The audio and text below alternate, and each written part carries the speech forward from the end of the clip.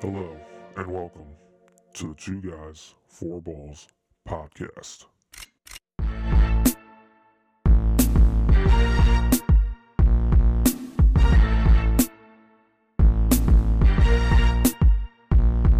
Hello and welcome to another Two Guys, Four Balls podcast. This is Patrick. With me, as always, is Julius, and we're talking NBA today. We're going to go over the last week from March 7th to March 12th. We'll give some live updates of what's happening tonight. So I know Julius really wants to talk about the DNPs, do not plays, for those of you who don't know what that stands for. And, you know, we're seeing it really take effect in the Western Conference, Julius, with playoff seeding and the play-in race. So I'm going to let you start the segment off because I know that this is near and dear to your heart. So go ahead and lay it on. So what are you not liking? What are you seeing? What's your thoughts on the DNPs that we've been seeing a lot lately? Well, we've talked before, and I've said before that when it comes to the Western Conference, pretty much ignore the seeds because once you talk about basically 6 through 12, and you could probably even expand it a little more, all these teams are within a couple games of each other. So heading into tonight, you've got the Timberwolves, Mavericks, Jazz, Thunder, Lakers, and Pelicans. Those are your 7 through 12 seeds right now. So those are all your teams who are right now fighting for the play-in. And when you think about all those teams, they're all within a game of each other heading into tonight. But none of them are close to full strength. And so, I did give a sarcastic boo. You talked about the DNPs, but it's just frustrating and disappointing. Like there's not a whole lot you can do about it in a lot of these cases, but it's just disappointing that, you have these games that you're looking forward to. You have nationally televised games with a lot on the line in terms of seeding, but you're not seeing the star players. So, like tonight, we just saw Dallas and Memphis go at it for the second time in a row. And a couple weeks ago, that would have been a high-profile, fun matchup. But now we get Dallas and Memphis, and there's no Luka Doncic, because he's dealing with a thigh issue that apparently has been lingering for a few weeks. There's no Kyrie Irving, who they say is dealing with foot soreness. I want to believe that, but we are talking about Kyrie Irving. He missed practice on last Friday for personal reasons. He missed practice on the 10th of March for personal reasons. They said he was probable to play Saturday, and we haven't seen him since. Didn't see him for the Saturday game, didn't see him tonight. So I'll give Kyrie the benefit of the doubt and say, if they say foot soreness, I'll go with foot soreness. But you're always concerned with Kyrie one way or another about whether or not he's going to be out there. So no Luka, no Kyrie, obviously no Ja Morant for, again, that's a totally avoidable situation. So this game that should have been fun, you're not getting any of the stars. And there's just been too much of that going on around the league. Again, there's, in some cases, not a whole lot you can do about it. If Luka's got a thigh issue that's been going on for weeks, not much you can do about it. If Kyrie's foot is really in bad shape, nothing you can do about it. But it's just tough to see these games with this much on the line and to not see the guys you want to see. Now, we saw some guys step up going back to the last time Dallas Memphis played, not necessarily tonight, but the game before, we saw Tim Hardaway Jr., Jaden Hardy, Josh Green. All these guys scored over 20 points against Memphis. And it's just another reminder of what I've been saying all along, and that doesn't even, count Christian Wood. So you've got capable scorers on this Mavericks team. And as I've said, since the trade was made to get Kyrie Irving, the Mavericks have two guards who can go for 40 each on any given night. But don't forget about these other guys. They are capable scorers. They've got to find a way to keep these guys integrated in the offense. These guys are showing every time they get a chance, they can put the ball in the basket. I'm not telling you a big three of Hardaway, Hardy, and Green is going to win a championship. So don't overreact to what I'm saying. But again, those are capable scorers. When your help pieces, so to speak, are capable of putting up 20-point games, then that should be enough for two superstars, two players who I think most would say are top 10 in the league. Those guys should be able to carry this supporting cast pretty far. So I want to see what the Mavericks are going to do. But again, with these injuries, who knows where the Mavericks will end up? Right now, they're in eighth. Now, again, I was coming into tonight, and with everything bunched so tightly together, they lose tonight, they will fall potentially out of the play-in, depending on the results of some other games. But yeah, we're seeing a lot of this. So I'll let you get in on Dallas and Memphis and hear your thoughts, Patrick, before we hop into other things, because this is a long, long list of injuries and absences we're talking about here. Yeah, I mean, again, as you've talked about, and you've gone to Bucks game trying to see Giannis, and he's sitting on the bench, and you've gone to Bucks games and trying to get to see your kids' favorite players, and Drew Holiday and Giannis, and everyone sitting on the bench, and LaMelo Ball before his significant injury. It's just every night you feel like someone's sitting, whether it's an A-list dude or whether it's even a B-list guy that people might want to go see. You don't know who someone's favorite player is. That's the thing that you always heard from Kobe and Michael and all the greats, right? Like, I don't know who came here to see me, if this is the only time they're ever going to get to see me, but I'm going to play because of it.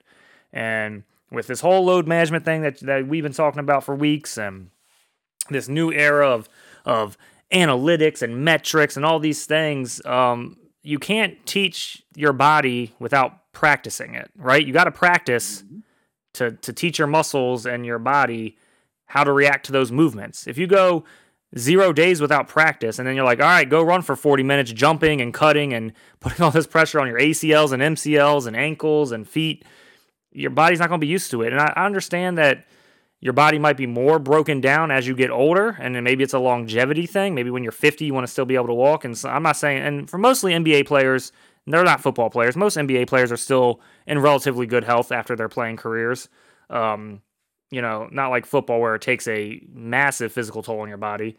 But I don't see Michael Jordan really walking around with a limp, and he's in his 60s, and he played 40 minutes with the flu. So I just don't, I don't know where the analytics and the numbers and all the research comes into play with what your eyes also tell you. I mean, there has to be some give and take, because you can tell me to sit and I'm going to be healthier, but look at people like Kawhi. Look at people like Durant. Look at some of these guys who, back in the day, probably played a lot in the street ball and all that stuff coming up, but now they're telling like, oh, rest a little bit and you'll be better. And I don't know, man. It's a weird thing. And in the NBA, you obviously need knees and feet and ankles, and if those get messed up over and over again, you're not going to be as good of a player as you used to be. I kind of feel bad for like a Gordon Hayward, right? Averaging 23, 4, 5 points a game in his career before he gets to the Celtics, gets out of Utah, goes to the Celtics. First game with the Celtics, has that nasty leg injury. He's never been the same player since. It's been years, and he's finally starting to come around with Charlotte, where he's averaging like 16 points a game. But still, that's not the same Gordon Hayward we saw before the injury, right? Gordon Hayward was an all-star caliber player. And again, the injuries just pile up, and again, I don't know when you say this is the information we have for what happens with sitting, and then we have all this information from the 90s and early 2000s, and I'm not even talking, people think every time we talk about this, we're talking about 40 years ago. Even in like 2010, there were less DNPs than there are today. And so, 10 years ago, 15 years ago, I don't know, man. Again, I feel like we need to kind of balance it out. Like, okay, we got this information about we need to rest our bodies so this can heal, but we also, if you wanted them to rest, can't you do like light practicing? Can't you do like, I'm not saying like let's run a full hour and a half practice for this guy, but can we get him out there for 30 minutes and just, again, practice makes progress, and you need to train your body to be able to handle these situations. So, I think that's where the NBA is kind of losing their viewers. I don't want to say losing viewers, but that's where I think they're kind of losing casual fans and longtime fans, because people just want to see the players play, and it's kind of becoming this widely talked about thing now, where before maybe they were getting away with it because the LeBrons would play and the Durants would play, but like you said, you got Giannis sitting, LeBron's hurt, but he sits sometimes even when he's not hurt. You got Kyrie, you got Steph, you got all the big names now. All of them sit at some point during the season. And so, for me, if that's what you're going to do, you might as well just shorten the season. They'll never happen because of the money, But I would rather them not play 82 games then if people are just going to sit, is my personal opinion. And unfortunately, even if you set aside the money, which I know you can't do, but even if you were to set aside the money and say, okay, instead of 82 games, let's go with 72. Guys are still going to find a reason to sit. Absolutely. That's my thing. They're not playing 72 out of 82 games now.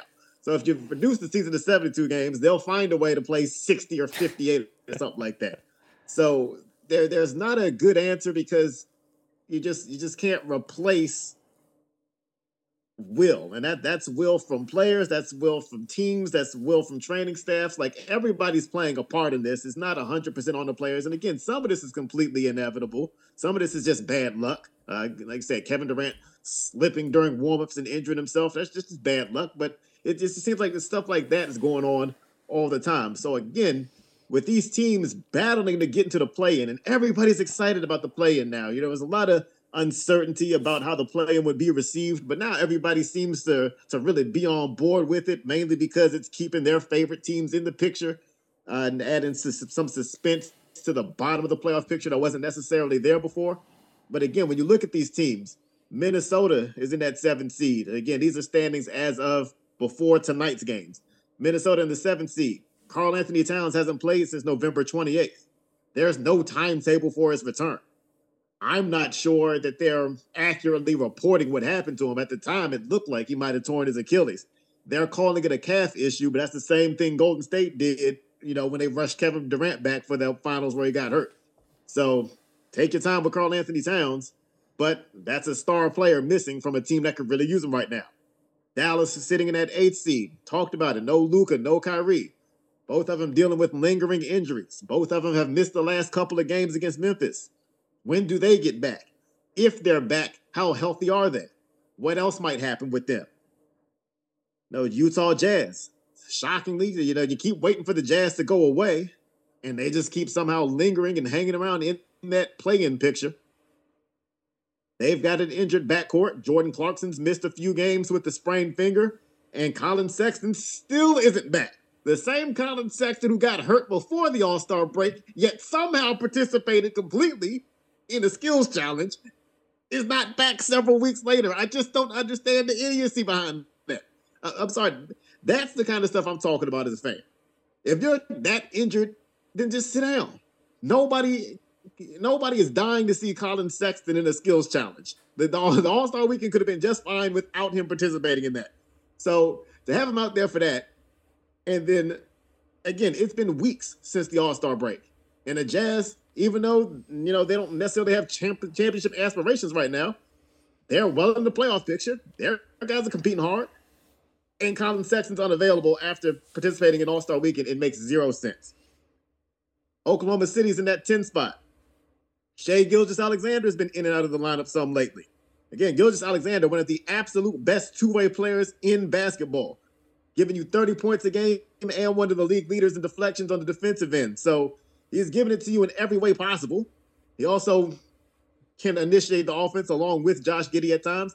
He's missed to do it all for Oklahoma City, but he's been in and out, certainly since the All-Star break. He's had a combination of issues going on. He's been sick and missed some games. Lately, he's been dealing with an abdomen issue, and that's apparently been an on-again, off-again, or a lingering type of injury. But again, Gilgeous-Alexander, one of the brightest young stars in the league, not in there when Oklahoma City's trying to make this playoff push. The Lakers in that 11th seed. Obviously, LeBron James is hurt. He's got a foot issue again. A guy 38 years old, year 20. You kind of expect injuries to some degree. And so it's, again, unfortunate. Not much you can do about it. But again, another superstar player, another face of the league type player, not on the court in pivotal games for his team. And then New Orleans is sitting in the 12th spot. Brandon Ingram is back out of the lineup again, and it seems like every time he gets into a rhythm for a few games, he gets knocked out with something else, whether it's a toe issue or right now an ankle issue. It just seems like there's something always going on with Ingram this year. And, of course, Zion Williamson, been out since early January because of a hamstring issue that, every update is it's not good. So all of these teams with critical players to their rosters in most cases, with the exception of Utah, we're talking about legitimate superstar players, are just out of the lineup. And so when you get a matchup between the Pelicans and the Blazers that we saw recently, again, that's another matchup where even though you're talking about two teams in the bottom half of the Western Conference, on paper, you're excited. That's a matchup that ideally, like if it was being played on NBA 2K, you'd have Zion Williamson, you'd have Brandon Ingram, you'd have Damian Lillard on the Portland side. All of those players missed the game between the Pelicans and the Blazers. Now, it was fun. If you're just a fan of basketball, it was fun watching Kenneth Murphy III, a.k.a. Trey Murphy, go off for 41 points and 9 3-pointers to help the Pelicans beat the Blazers. That was fun to watch if you're a basketball fan. But if you're here to see the stars play, you're just not seeing them right now. And again, I don't know what to do about it. What I do know is whatever they're doing to try to prevent injuries isn't working because there's too many guys out. And again, you talk about reducing the season, we still have another, in most cases, 15, 17 or so games left for teams in the season. So we've seen this level of attrition 65 or so games in. So they can't even make it through a 65-game season, let alone 82, with the way they're training right now. So, again, I don't want to blame people for getting injured, but somebody's doing something wrong because there are way too many injuries going on in the league right now to key players, to star players, to teams that are supposed to be trying to battle for postseason position. Yeah, and then, I mean, even like Jalen Brunson, if we're going to, we talk about all the Western, but even in the East, you got Jalen Brunson who's hurt. You got Darius Garland hurt, and then some people may not think those are super, but they are. Like those, to me, Darius Garland and Jalen Brunson are two great point guards in this league. Embiid has sat a couple games here and there for the 76ers. Again, we've already talked about the Bucks. We talked about the Celtics. We had Tatum sit a couple games. We had Jaylen Brown with his face. I mean, that's not really on him. But you have these teams even in the East. You have players sitting in the East, and it's just again, I think you have to look at all the analytics and all the information you're getting from the health side. You got to look at all the stuff that you're getting from just watching the games and the players and how their bodies are reacting to getting all this rest and not as heavy of practice minutes and things like that, and see where's a happy medium. Because there's just, like you said, there's too much attrition. There's just too many injuries. At least I feel like. I mean, I could be wrong. I'm not looking at the numbers, but I just feel like there's more injuries now than there were 10 years ago, 20 years ago, 30 years ago. And it just, with the way medical science, and you always hear about, it's 2023, look at how far medical science has come. I feel like that shouldn't be the case, ESPN used to have this thing called sports science. So, they have sciences, and they have all these people studying things. I feel like you should be able to figure out why this is happening. Shifting gears. I'm sorry, go ahead. Would be nice. I was going to say that would be nice. Yeah. Shifting gears, we're going to just talk about NBA and just kind of who's hot, who's not. Some of these guys who got traded at the trade deadline, what's been going on with them. We have a couple weeks of data now versus, our first initial reactions. And we'll just start in the East. Milwaukee back in the 1 seed. After their last 10, they're 8-2. The Boston Celtics had a couple L's there in a little bit, but they're 6-4 in their last 10. And then right behind them is Philly on a 5-game win streak with Embiid hitting a buzzer beater. That was a nice shot. That was against Jusuf Nurkic from the Trailblazers. It was a nice. He caught it in the top of the post. Hit a nice little shimmy shake and came back. 7'2" Kobe, Michael Jordan-esque.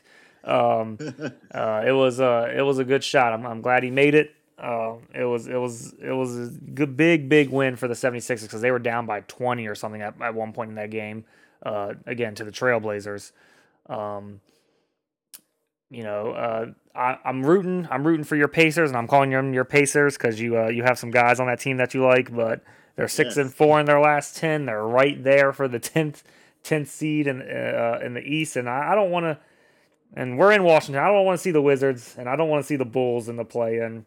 I would rather see the Pacers, or even if they get hot enough, shockingly, the Magic are somehow still alive for a play-in spot.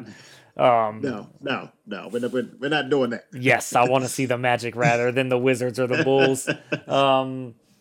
Personally, I'd rather see young guys who have nothing to lose going out there and just trying to win a game versus I don't need to see the Zach LaVine, DeMar DeRozan, Vucevic combo anymore. It's clearly not working. I'm not a huge fan of the Beal, Porzingis, Kuzma. I mean, Porzingis is having a hell of a season. He's definitely having New York Knicks type vibes, unicorn type vibes this year, which is great for him. But that's just not a winning combination. Those three guys just are not getting it done as a unit to make any type of noise in the playoffs. So I would rather have someone fun in there, like a young Pacers team or a young Magic team versus some of these older vets that were just thrown together and they can barely even get into the play-in. So yeah, what's going on? Oh, and I want to talk about Wiseman. Wiseman, we talked about him getting traded from the Warriors and to the Pistons, and he's had a couple double doubles, and he got the Pistons a W the other day. You know, he had 18 points, 14 rebounds. He's having, again, it's the Pistons, so you're going to get more usage than you were with the Warriors, but at least he's putting up numbers. It's nice to see him actually on the court playing basketball, Julius. Yes, sir. So they talked about the Bucks, and somehow, some way, they've managed to keep their winning ways going for the most part. Despite the fact that Giannis, we talked about him and been missing games where I've attended 2 Bucks games this year. Giannis hasn't played neither. Giannis Antetokounmpo has not played in the last 3 games with a hand issue. So again, just it's injuries all over the place. So again, you get a primetime matchup on Saturday night, primetime nationally televised between the Bucks and Warriors. You're excited because Stephen Curry's back from his own injury, right? He's just getting back into the mix. And then you lose Giannis. It's like you can't even have a nationally televised game where you have all the stars that you would normally want to promote for the games. So naturally, the Warriors win that game because they're at home. The Warriors never lose at home, never win on the road. So, of course, they kept that going, even though that was a close game. The overtime loss despite no Giannis. So, who knows how that game would have gone had Antetokounmpo been available. But the Bucks get a stumble there without their star player. Again, Holiday, Lopez, shout out to them. They are both playing extremely good basketball. Holiday, obviously an all-star this year. Brooke Lopez, a 3-and-D center. And, you just don't hear too much of that, but that's what he does for that team. So, appreciate what both of those guys are doing, and they help make that a competitive game. But Stephen Curry just been on fire since he came back from injury. 4 games since returning from his leg issue. He has 25 3-pointers made in his 4 games since he's been back. And for Stephen Curry, that's normal. These numbers are just ridiculous, and it's just crazy that Stephen Curry has normalized numbers that are that crazy. I mean, averaging over 6 threes a game after you miss several weeks from injury. That's insane, even for this era where we're seeing more and more 3-pointers attempted than ever. Stephen Curry continues to go crazy. You talked about the Sixers, and yes, Joel Embiid continues to try to stamp an MVP case, and part of stamping that MVP case is to have MVP moments, and certainly that tough fadeaway to win the game against Portland, that's a way to get your name on the map. A lot of it, of course, is going to come down to statistics and standings, and that's not necessarily going to work in Embiid's favor, even though he's got a great chance of leading the league in scoring this year. But people like triple doubles from certain players, so it's going to be tough for Embiid to overcome the statistical debate against Jokic. But as long as Embiid continues to have moments like that, continues to put the ball in the basket at the clip he's doing, it's going to be hard to deny him. Just want to give a quick shout out to James Harden, because with James Harden, we talk about him like he's a thing of the past, just because he's no longer the James Harden who's leading the league in scoring and giving you 50-point triple doubles anymore. James Harden is still getting the job done. And in his last 4 games, now Harden has also missed a game recently for whatever reason. It's the modern NBA, so it seems like you have to miss at least 1 out of every 5. And in the 4 games Harden has played in, he's had 52 assists and 8 turnovers. That includes a 20-assist game against my Pacers. Why don't we call James Harden a pure point guard? You know, you hear that term all the time when it comes to like a Chris Paul. If Chris Paul had 52 assists and 8 turnovers over his last 4 games, you wouldn't hear the end of it. You know, somebody like Rajon Rondo gets that pure point guard label. That's one of the worst labels in sports.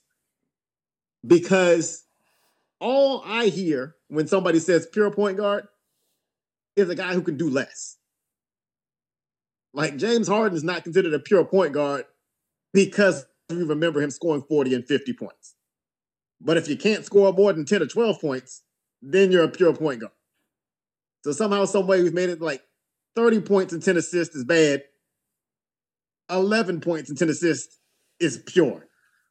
I just don't understand it. But I just want to give that appreciation to James Harden because he has truly, over the last several years, this is nothing new. Over the last several years, James Harden has been one of the best facilitators and passers in basketball. And I just want to take a moment to give him his flowers. It's easy to criticize the lack of defense he had years ago. It's easy to criticize the fact that the man has had some letdowns in the postseason. But you got to acknowledge brilliant basketball sometimes. So I just want to do that when it comes to James Harden. I did mention my Pacers. It's a shame because that's another team.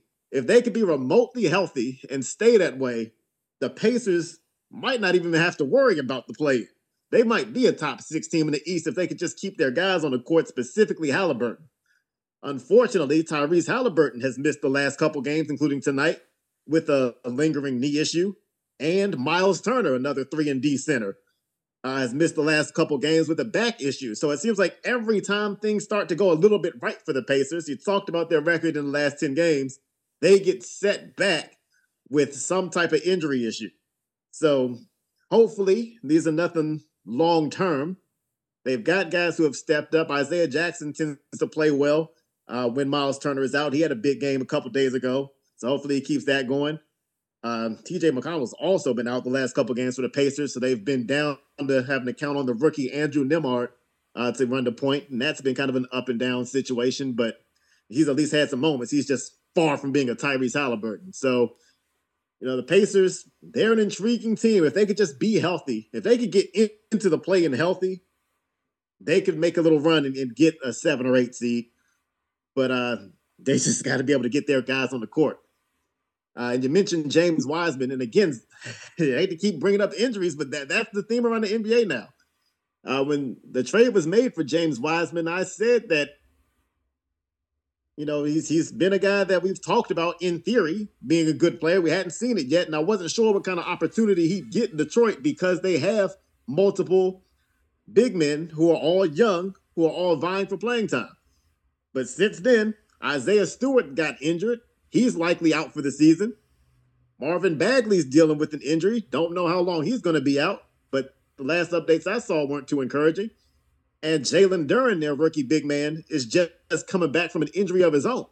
So now, what looked like it was going to be a crowded front court has become a barren front court. And as a result, James Wiseman able to get more minutes and more opportunity than I thought he might get in Detroit.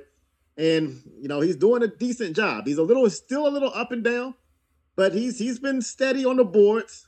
Offense has kind of come and gone, but he's definitely been way more productive with Detroit than he was with Golden State, where he wasn't even getting any minutes, and half the time he was in the G League or something like that. So it's good to see Wiseman get his consistent minutes. We'll see where it goes, but for now, things are going well. But again, you don't love it if you're the Pistons that things are going well because of the circumstances around Wiseman, because all the other guys who you have at the position haven't been available. Yeah, moving over to the Western Conference, I know Julius touched on Steph Curry's play, so I won't even touch on that. He's just been on fire. The Nuggets are on a 3-game losing streak and still have a 5-game lead in the West. But their losing streak is to the Bulls, Spurs, and Nets. So not teams you want to be losing to. A little concerned. When you especially the Spurs. when you're trying to get the 1 seed. Jokic has been playing out of his mind, though. Pretty sure he had a 30-point triple-double in one of those games. Oh, yeah. He's been scoring a lot more than he has recently in those 3 games. But then he also let Spurs players score on him. So, I mean, the thing about the MVP debate, because you brought this up, is it going to be Embiid? Is it going to be Jokic? I wouldn't be mad at either of the guys. I think they both have deserving numbers and deserving stats for MVP. And if you value defense more, you probably like Embiid more. If you value offense and setting your teammates up and all that, you're going to go with Jokic. And since we obviously know the league doesn't care about defense anymore, that's why Jokic is probably in the lead, they say. Sources, whoever the sources are, say that he is in the lead for MVP. Again, he is having a great season, and so is Embiid. I don't take anything away from Embiid. I'm not taking anything away from Jokic. And you can make everyone. It's the funniest argument to me though is when people are like, he's averaging like 10 more points a game than Jokic, and then you're just. But if you want to throw in assists, and if Jokic has, we'll say, I think he has 10. He's averaging 10 assists a game. That's at minimum. That's at minimum 20 points. If you only score 2-point baskets off all of his assists, that's 20 more points. So it's just a weird way people look at it. Like only you can score the ball. That's why I feel like people aren't good at passing anymore. It's also why people like John Stockton don't get called good basketball players. All he did was pass to Karl Malone. Well, that's not true since he was in the top 50 for scoring. I think he recently fell out all time. I think he's at like 52 now. But to be in the top 50 all time in the NBA of scoring and also lead all time in assists by a long number, just goes to show how good of a basketball player you are. I don't understand why you're only good if you can score. And again, I know that is the name of the game, but again, there are teams in this league who have won championships based on, I mean, yes, you obviously have to score more points than your opponent, but their opponent isn't scoring a lot of points. So you look at the Bucks; they're a good defensive team. When they won their championship, it was with good defense. The bad boy Pistons was not even that far. The other Pistons with Ben Wallace, Rasheed Wallace, Tayshaun Prince, Rip Hamilton, Chauncey Billups, they didn't really have a 30-point, 25-point per game scorer, and they went to back-to-back championships. So even the Celtics, even with Ray Allen, Paul Pierce, Kevin Garnett, their team with Rondo and Perkins and all of them and Tony Allen, based on defense. So, again, there are championship teams that are good defensive teams. Even look at the Raptors most recently. I understand the Warriors were super decimated, but the Raptors made their way off of good defense. I mean, we're not sitting here saying Kyle Lowry is the greatest scorer of all time. So, again, it's whatever your preference is. I get that there's a narrative that Jokic is white, so that's why he gets the MVP votes. And Kendrick Perkins said if he was black, he wouldn't get MVP votes, which I don't think is true. But I mean, I could be wrong. I don't know. I don't know how the people vote. But Kendrick Perkins is also a voter. So are you saying you voted for Jokic because he's white? Like, it just doesn't make sense to me. Like, you are an actual voter. So it's just funny to hear some of these people say some of the things that they say. But, I mean, I think Jokic is one of the best big men I've ever seen play. I think Embiid is one of the best bigs I've ever seen play. So, again, I think they're top-tier talents in the NBA. I don't know why we have to downplay one to make the other one seem greater than what they are. They're both, in my opinion, when I watch them, great players to watch. And I'm not sitting there saying Jokic is going to stop anybody on the defensive end. You're crazy if you think that's the case. But he's so good at passing. I think he's probably I'm not even going to say probably anymore. He is the best passing center of all time in the NBA, that he can do so much for you on the offensive end besides just score. And he's still putting up 26 points a game or something. So it's not like he's getting 18 points a game. I mean, he just does so much on the offensive end. And then, like I said, Embiid also does great on the defensive end, but for everyone who says Jokic can't jump and do all these things, he has more rebounds than Embiid, and Embiid's also 7'2". So, I mean, it's not like, again, it's whatever your preference is, but as Julius said, some people have become infatuated with the triple-doubles that Jokic puts up. And I think a lot of that has to do more with, I think with Russell Westbrook, people are like, oh, you're stat padding for rebounds. I think because Jokic is so big, they're like, oh, he's going to get rebounds. He can get points. I think the assists from a big man is what people have become infatuated with because they've never seen a 7-foot dude be able to pass that way. That's just my opinion. But I always want to give a shout out to the Kings when I can. 8-2 in their last 10, hooping. They're up into the second seed. And they just keep winning games, and they're a fun team to watch. And everyone was making fun of the Clippers recently, and now they've won 3 in a row. So shout out to the Clippers, up to 5th in the West. And then the Suns, you're gonna have to watch them. The few games Durant's played with them, they looked I don't want to say unstoppable, but him and Booker looked like a really good 1-2 combo. And without Durant there, they have no depth. So it's going to be a struggle until he gets back. So let's see how far they fall or if they can keep winning. Because, again, they traded away a lot of their depth just to get Durant. And now that he's hurt, that starting 5 doesn't look as good as it did with Durant there. And then Julius has already touched on pretty much 6 through 12. So I won't even get into that on the Western Conference. But yeah, Jules, what are your thoughts on the Western Conference? I know we kind of touched on it, but there's some good stories here. I know you want to talk more about Murray with the Kings and some other guys over on that side. Yeah, so the Western Conference, because of all the injuries you've talked about, it's become a battle of attrition. And you talked about the fact that the Nuggets are sitting right there at the top, despite the fact that they've lost 3 games in a row. They still have a comfortable lead in the 1 spot. And a lot of that is Nikola Jokic. I don't want to disparage him in any way, but a lot of that is the fact that Denver has been as healthy as any team in the West. And, there's an irony there, of course, because Denver has dealt with injuries in the past, the recent past, to Michael Porter Jr., to Jamal Murray. The issue with Denver plenty of times has been, can they keep their guys on the court? Now this year, Denver's the team that's not having to deal with injury issues. They're not having to deal with their stars being suspended or sent away or anything like that. So now you have this healthy Nuggets team, and they're able to kind of run away by default. Again, you don't like to see the bad losses. As a Spurs fan, I certainly don't like to see the Nuggets losing to the Spurs. We don't need that win, okay? So at least step up against the Spurs, Nuggets. Come on, do that for me. Over the course of 82 games, at some point, you're going to hit a 3-game skid. At some point, you're going to have, I don't care how good you are, you're going to have a stretch where you don't play your best basketball. I don't care if you're a 70-win team. You're not necessarily going to lose 3 games in a row, but you're going to have 3 games in a row where you look vulnerable. You're not playing your best basketball. It happens. So, again, you don't like who the Nuggets have been struggling with and losing to recently, but I'm not overly concerned. And I do think when it comes to the MVP race, there's kind of an overreaction now to every game. All of a sudden, like if Nikola Jokic was your MVP before they lost 3 games in a row, he should be your MVP now. Like there's nothing that changed that drastically in the last 3 games. Likewise, if Joel Embiid was your MVP 3 games ago, he should still be now. It shouldn't just be Philadelphia's on a 5-game winning streak and Denver's on a 3-game losing streak, so Embiid's the MVP this week. If it's that close, then don't have an MVP vote right now. You have time before the season's over before you have to make up your mind.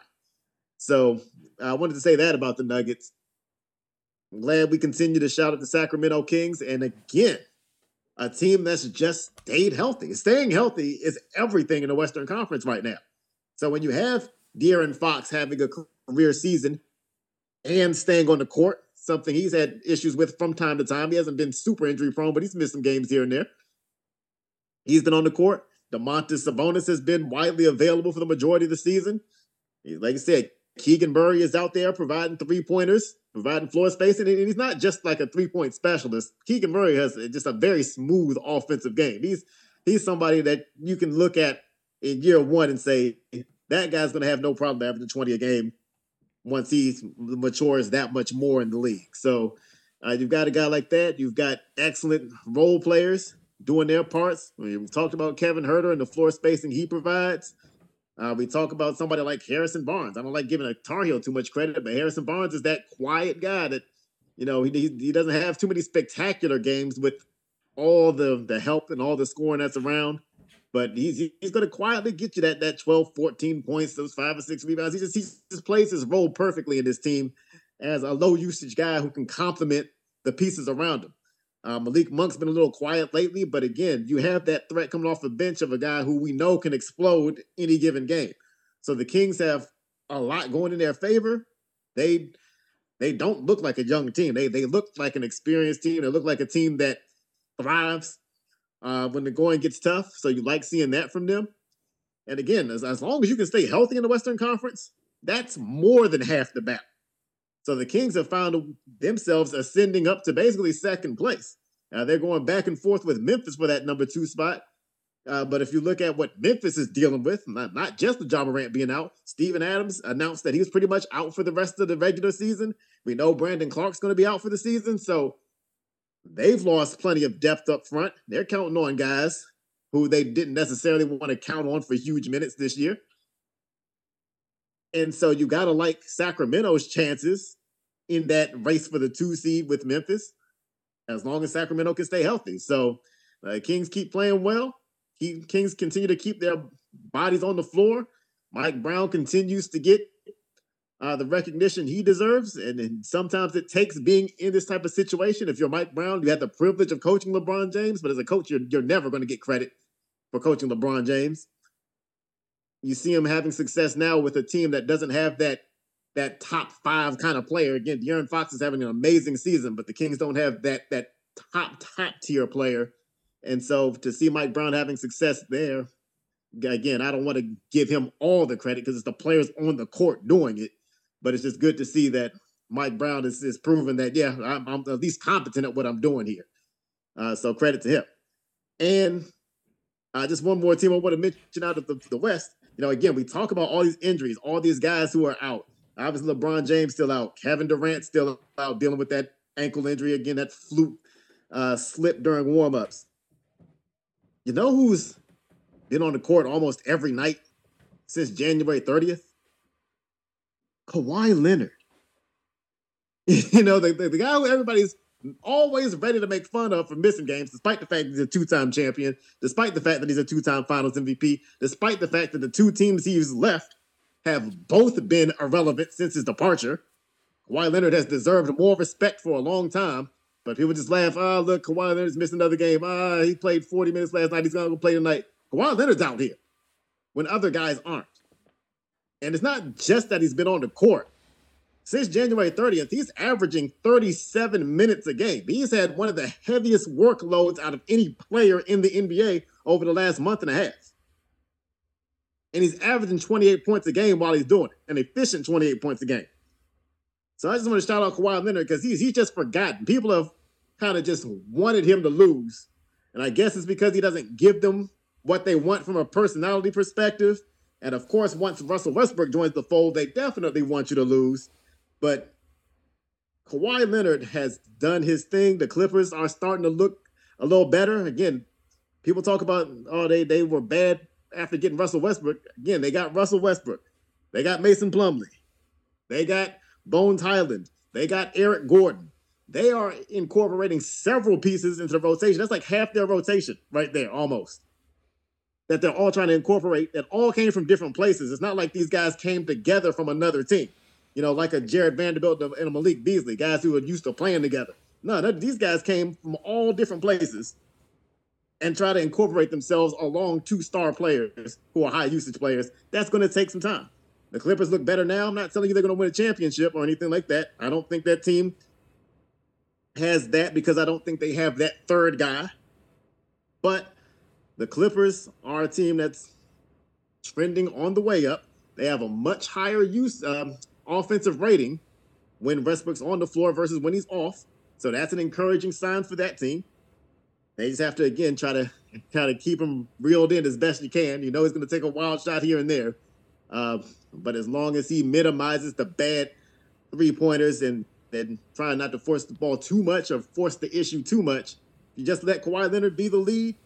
Paul George has told you himself he's comfortable being the number 2. That's where he excels. So as long as those guys keep getting the job done, these guys got to play defense. We talked about that since day one. Their defensive effort has to be there. They got 2 guys. Their 2 best players are supposed to be 2-way guys. They got to start showing that form. But the Clippers look a little better. And you can always tell when the Clippers are playing better because they get talked about a lot less. Just real quickly, a couple other NBA notes. We had a game recently between the Lakers and the Knicks.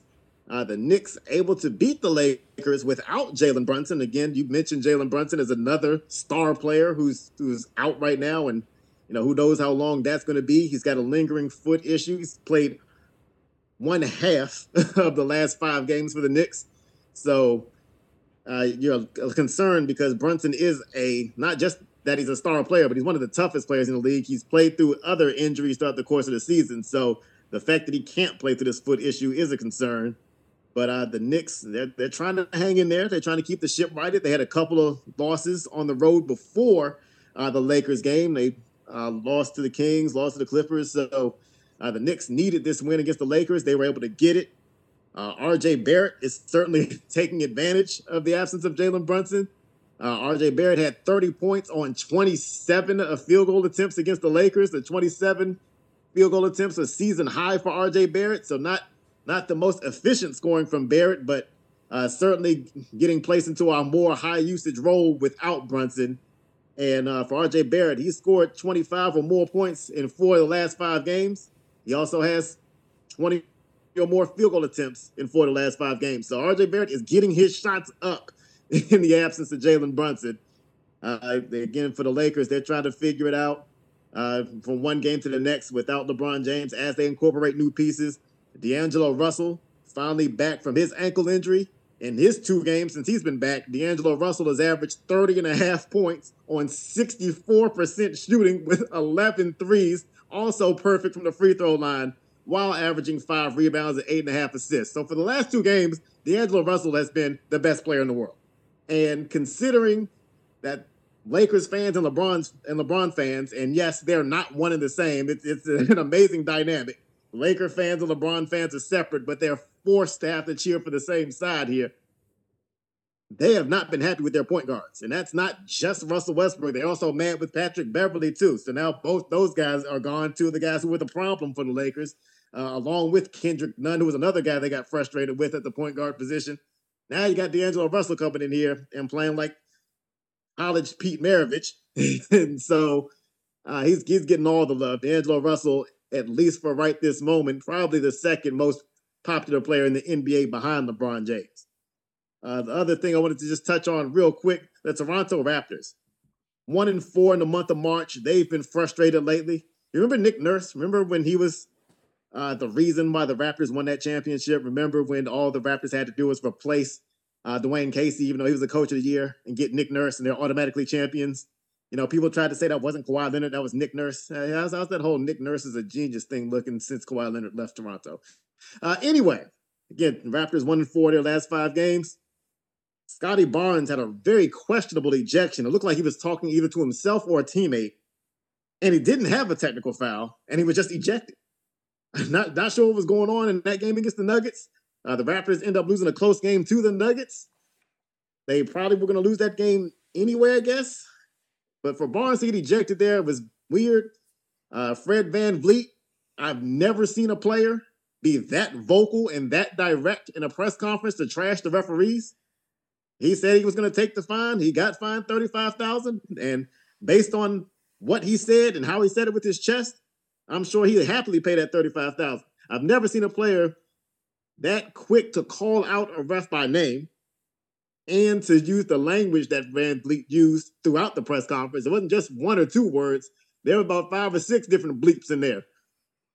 I'm not saying Fred VanVleet said anything wrong. A lot of players, I'm sure, agree with what he said, because most of what he said was, these referees, they want to kind of be famous. They want to try to take over games and act like people are there to see them. There's a lot of validity to what VanVleet said, but it just speaks to how things are going in Toronto, because you don't have that type of press conference when things are going well. But if you want some entertainment, if you missed that press conference, check out Fred VanVleet's comments on the officiating. And after seeing that Scotty Barnes ejection, you feel like he has a couple of valid points. Gary Trent Jr. moved back to a 6-man role after the Raptors got back to full strength. Again, teams missing players. VanVleet's missed some games. OG Anunoby missed a lot of games before the trade deadline. So Gary Trent Jr. had been starting for a lot of the season. He's coming off the bench now in the 6-man role, not going well. His last 7 games, he's shooting 36% from the field. In the last 2 games, he's 2 for 20. That sounds like a Julius Jefferson type of field goal percentage right there. So you don't want to see that in the NBA. And that just, again, speaks to the Raptors' struggles to just get anything consistent going this year or at any point since they lost Kawhi Leonard. And just some final thoughts on the NBA this week. They said Ja Morant entered a counseling program in Florida, so hopefully whatever's going on with him, he gets the help or treatment or whatever he needs for his own personal reasons. Also, we talked about last week, want to talk about again with Andrew Wiggins. Hopefully whatever's going on there, he's doing whatever is best for him, right? Yep. Basketball or a job or anything, if it was me and my job or if it's a basketball player, a job is a job, but your family or your personal life is your personal life, and that normally comes first for me anyway. So just hoping these guys can get the help or get through whatever they're going through, and just hopefully, all prayers and love out to those guys. So just wishing the best for them, and hopefully they both can come back sooner rather than later. As always, Julius and I appreciate y'all giving us a listen. If you want to follow us, we are at 2 Guys 4 Balls Podcast, and that's Facebook, Instagram, and Twitter. We always have some new content, definitely links to the podcast on there. And I think we're going to, maybe do a bracket or two come NCAA time. So we'll see. We'll have some fresh stuff going on the social media. So, again, as always, thanks for listening, and we'll catch y'all next week. Thank you for listening to the 2 Guys 4 Balls podcast.